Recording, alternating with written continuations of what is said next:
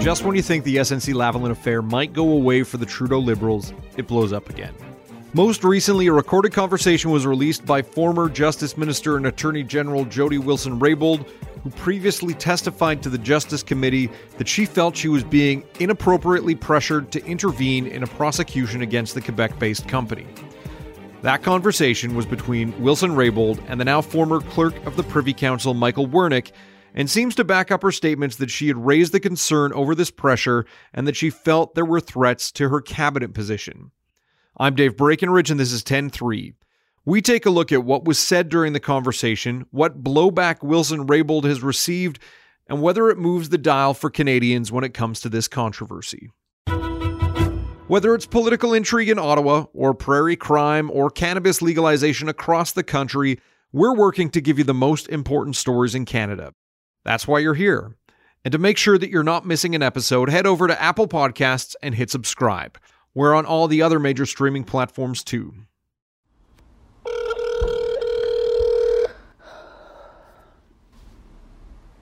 Hello. Hello, Michael. It's Jody. Hi, sorry about the phone tag. That's okay. The PM wants to be able to say that he has tried everything he can,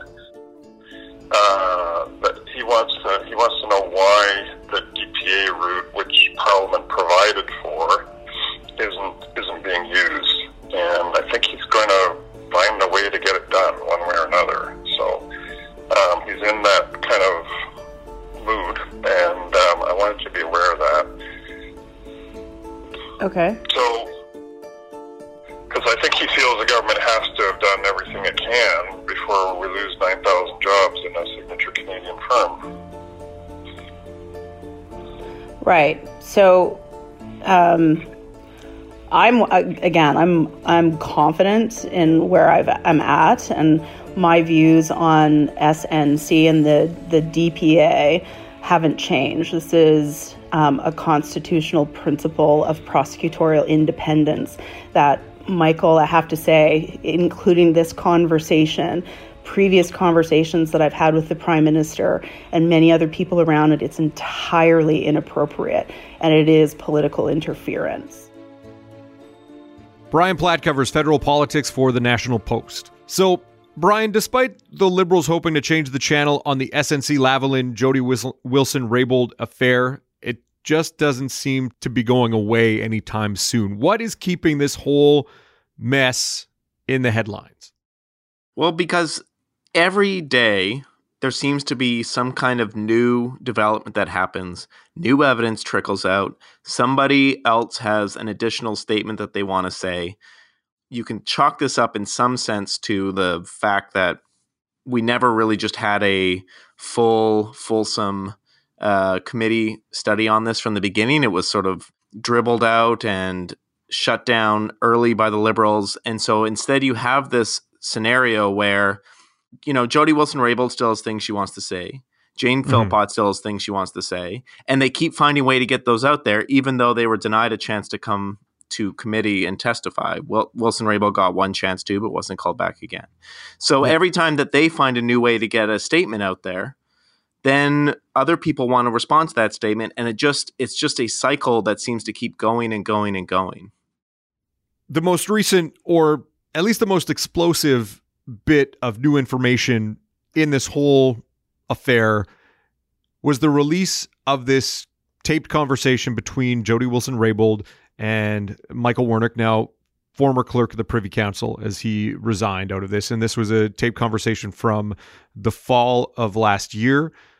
Just run down for people who haven't heard it yet. What is the nature of this tape? When Jody Wilson-Raybould testified about to the Justice Committee, and the one time that they invited her to do so, she mentioned there was a bunch of different conversations that have been talked about that happened between either her or her chief of staff and various people in government, mostly in the Prime Minister's office. This is maybe the most important conversation that happened out of all of these conversations. It was the final sort of big discussion that happened on the SNC-Lavalin issue before Jody Wilson-Raybould was removed as Justice Minister in early January. So this was a phone call that took place on December 19th between the clerk of the Privy Council, Michael Wernick. He's the top civil servant in the federal government, a very important and influential position. He has a phone call with Jody Wilson-Raybould in which, when she testified about this, she said this was a phone call where she felt veiled threats were being made towards her, that if she did not get in line with what the Prime Minister wanted on SNC-Lavalin, that it was an unsustainable situation. And she, at least the way that she talked about it, this is where she said she was having thoughts of the Saturday Night Massacre, which is when the independent prosecutor in the Watergate scandal was fired by Richard Nixon. And so she felt that there was a veiled threat that either she'd get in line or she was going to be fired. And that was on December 19th, and less than 3 weeks later, she got removed as Justice Minister. So what we did not know, and what we found out now, is that she had a recording of that phone call. Which is kind of crazy, right? When you think about the idea of surreptitiously recording your conversations with high-ranking civil servants about touchy matters, it kind of gives a sense that this individual is already feeling like she's being, put in a bad place by these people. At least that was my takeaway from it. Why would the Justice Minister secretly record her conversations with the clerk of the Privy Council? Well, you get the sense that she feels that she had no other option. But that's my take on it. What did you make of the tape when you heard it? So this is all materials, kind of supplemental materials that she submitted to the Justice Committee last week after the Liberals on the committee voted to shut down the Justice Committee study of this whole affair without inviting her back to testify. So this is how she managed to get a bit more information out there. And she clearly anticipated that people were going to criticize her for having not only taped this phone call without the Privy Council clerk's knowledge, but then released the tape. And she said this was an otherwise inappropriate step. And she's never done it at any other time, recorded a call like this without the other person's permission. The context here is that this came after months of discussions where both she and her chief of staff felt that there was inappropriate political pressure being put on them to intervene in a matter that they felt that they should be free from such political pressure on. And it is a constitutional principle in this country that the Attorney General is not supposed to be subject to political pressure on criminal prosecution. So they had very good reason for feeling that way. And so after all that buildup, there was a meeting that happened on December 18th, so the day before, between her chief of staff and the Prime Minister's chief of staff, Katie Telford, and his principal secretary, Gerald Butts. And Telford and Butts had kind of set up that they were going to have either the Prime Minister or the Privy Council clerk talk to the Attorney General the next day. So Wilson-Raybould knew this conversation was coming. And what she said in her submission to the Justice Committee was she felt it was likely to be an inappropriate conversation. Has Michael Wernick responded to the recording, or has Gerald Butts responded to the recording, considering these were kind of two of the people she singled out in her previous testimony?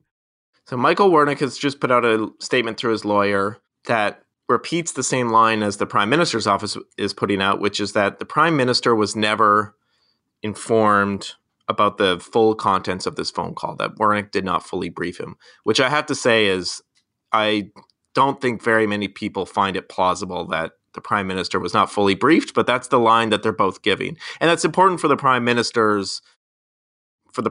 to at least say in public, because what he has said before about this was he's not fully aware. He was never fully aware that Wilson-Raybould had these concerns, and it was on her to bring this forward if she had them. And the phone call shows her expressing those concerns, but of course she's expressing them to the clerk of the Privy Council, not to the Prime Minister. So anyway, they're maintaining at least that level of plausible deniability in that, yes, she expressed these concerns very strongly to the Privy Council clerk, but not directly to the Prime Minister. So there's that part of it. The other response that's come from this is that Gerald Butts has said on Sunday that he has tabled some of his own supplementary evidence to committee.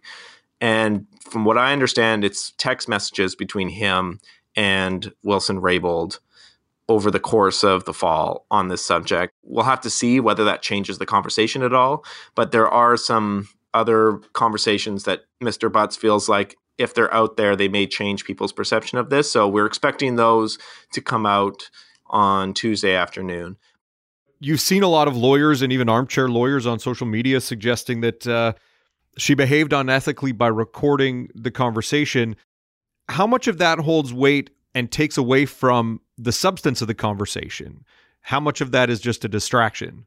There is definitely a phenomenon happening right now where a lot of people who sort of have been hand-waving away issues of the constitutional principle that we should have, that the Attorney General has independence from political pressure on criminal cases. People who have been kind of hand-waving away that concern are suddenly scandalized by the idea that Jody Wilson-Raybould may have broken a Law Society rule against recording conversations. For some people, I think there's very selective outrage here. But it actually is a very tricky ethical issue. I mean, the Attorney General is such a unique position in government. It's not like other cabinet ministers. She is, in one of her capacities, she is the legal advisor for the government, for the Crown. And so she is a lawyer. But again, she's not, in the same way she's not like other cabinet ministers, she's also not like other lawyers. She's in this very unique position. Michael Wernick's own testimony to committee when he testified was that he didn't think solicitor-client privilege covered their conversations because he didn't see how she was his solicitor in those conversations. So, even Michael Wernick, the clerk of the Privy Council, who is an expert in the machinery of government and how government operates and constitutional norms, he didn't feel like he told committee he didn't see how she was a solicitor in these conversations. But other people say, well, she's the Attorney General. You're always the government's lawyer. Any of these conversations, it is a serious ethical breach to make a recording of them without informing the other side that you're making a recording.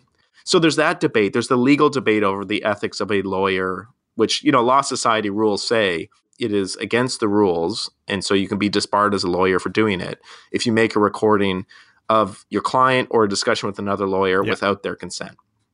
So there's that debate, there's that legal debate. But I think what we've also seen today when we've been talking to Liberals around Parliament Hill is that a lot of Liberals and other cabinet ministers feel that this was just a serious breach of trust within the Liberal Party and the government and the cabinet to have a cabinet minister secretly record a conversation with the Privy Council clerk. So even though the conversation that was recorded and we've all listened to by this point kind of really backs up the testimony that Jody Wilson-Raybould made to the Justice Committee, we still have people who are either supporters of the Liberals or even Liberal MPs themselves saying, well, she's gone too far here. Could this lead to her being turfed from caucus? She resigned from cabinet, but she's still in caucus, just like Jane Philpott resigned her post as president of the Treasury Board. She has stayed in caucus. We're recording this Monday afternoon, April 1st. Could this have implications on their position within the Liberal Party? So as you say, it's about 4 p.m. on Monday afternoon, and I feel like this may be outdated almost at any minute because there is talk about holding an early caucus meeting. Caucus meetings are normally held on Wednesday mornings, but if you go by what the Liberals are saying right now, it seems almost inevitable that Jody Wilson-Raybould and Jane Philpott as well, who we haven't even talked about yet, but I suspect that both of them are on the verge of being kicked out of the Liberal caucus. The Liberals are speaking today with a tone that I have not heard them speak with, aside from a few of them. A few of them have always been very frustrated with Jody Wilson-Raybould in this and feel that she's not being a team player. But today it's really, they're speaking much more with one voice, that in that recording the phone call, the act of recording that phone call crossed a line for many Liberals. And they are now speaking about her as somebody who just cannot stay in caucus, that it was a breach of trust that she committed by doing this and also by releasing the phone call. Mark Garneau, the transportation minister, today on his way into question period, didn't want to comment about this at all, except on the recording part. And he said, it is not an honorable thing to do to have the government's chief legal advisor secretly record a phone call with the clerk of the Privy Council. And so, Jane Philpott, who resigned from cabinet kind of in solidarity with Wilson-Raybould, although what she said was she just had lost confidence in how the government was handling all of this. Mm-hmm. She gave an interview about 2 weeks ago to Maclean's magazine where she said there's much more to this story that needs to be told. And a lot of Liberals are still very bitter at her over giving that interview. They feel that they've got two people who are just making the Liberal Party and the Liberal government's life impossible. Things could change, but what they've been saying today is it's time for us to kick them out. Either they speak to caucus and show some contrition and a full apology and commit to fully supporting the government, or we're going to kick them out of caucus. That's the message we've been getting today. Do you get a sense there's a disconnect between the Liberal bubble or even the Ottawa bubble and people outside of the capital? It's really hard to get a sense of that yet because at least in many of the polls that I've seen, I still have yet to see a really consistent response yet from the Canadian population on which side they take in all of this. But I do think, I think there was a poll that came out, I can't remember which company, yesterday that showed that people are siding with Jody Wilson-Raybould largely. But when he's spoken on this, the Prime Minister has said that he felt the conversations were appropriate. And I don't think that he thinks that he's done anything wrong. And I don't think his staff feel like they did anything wrong. And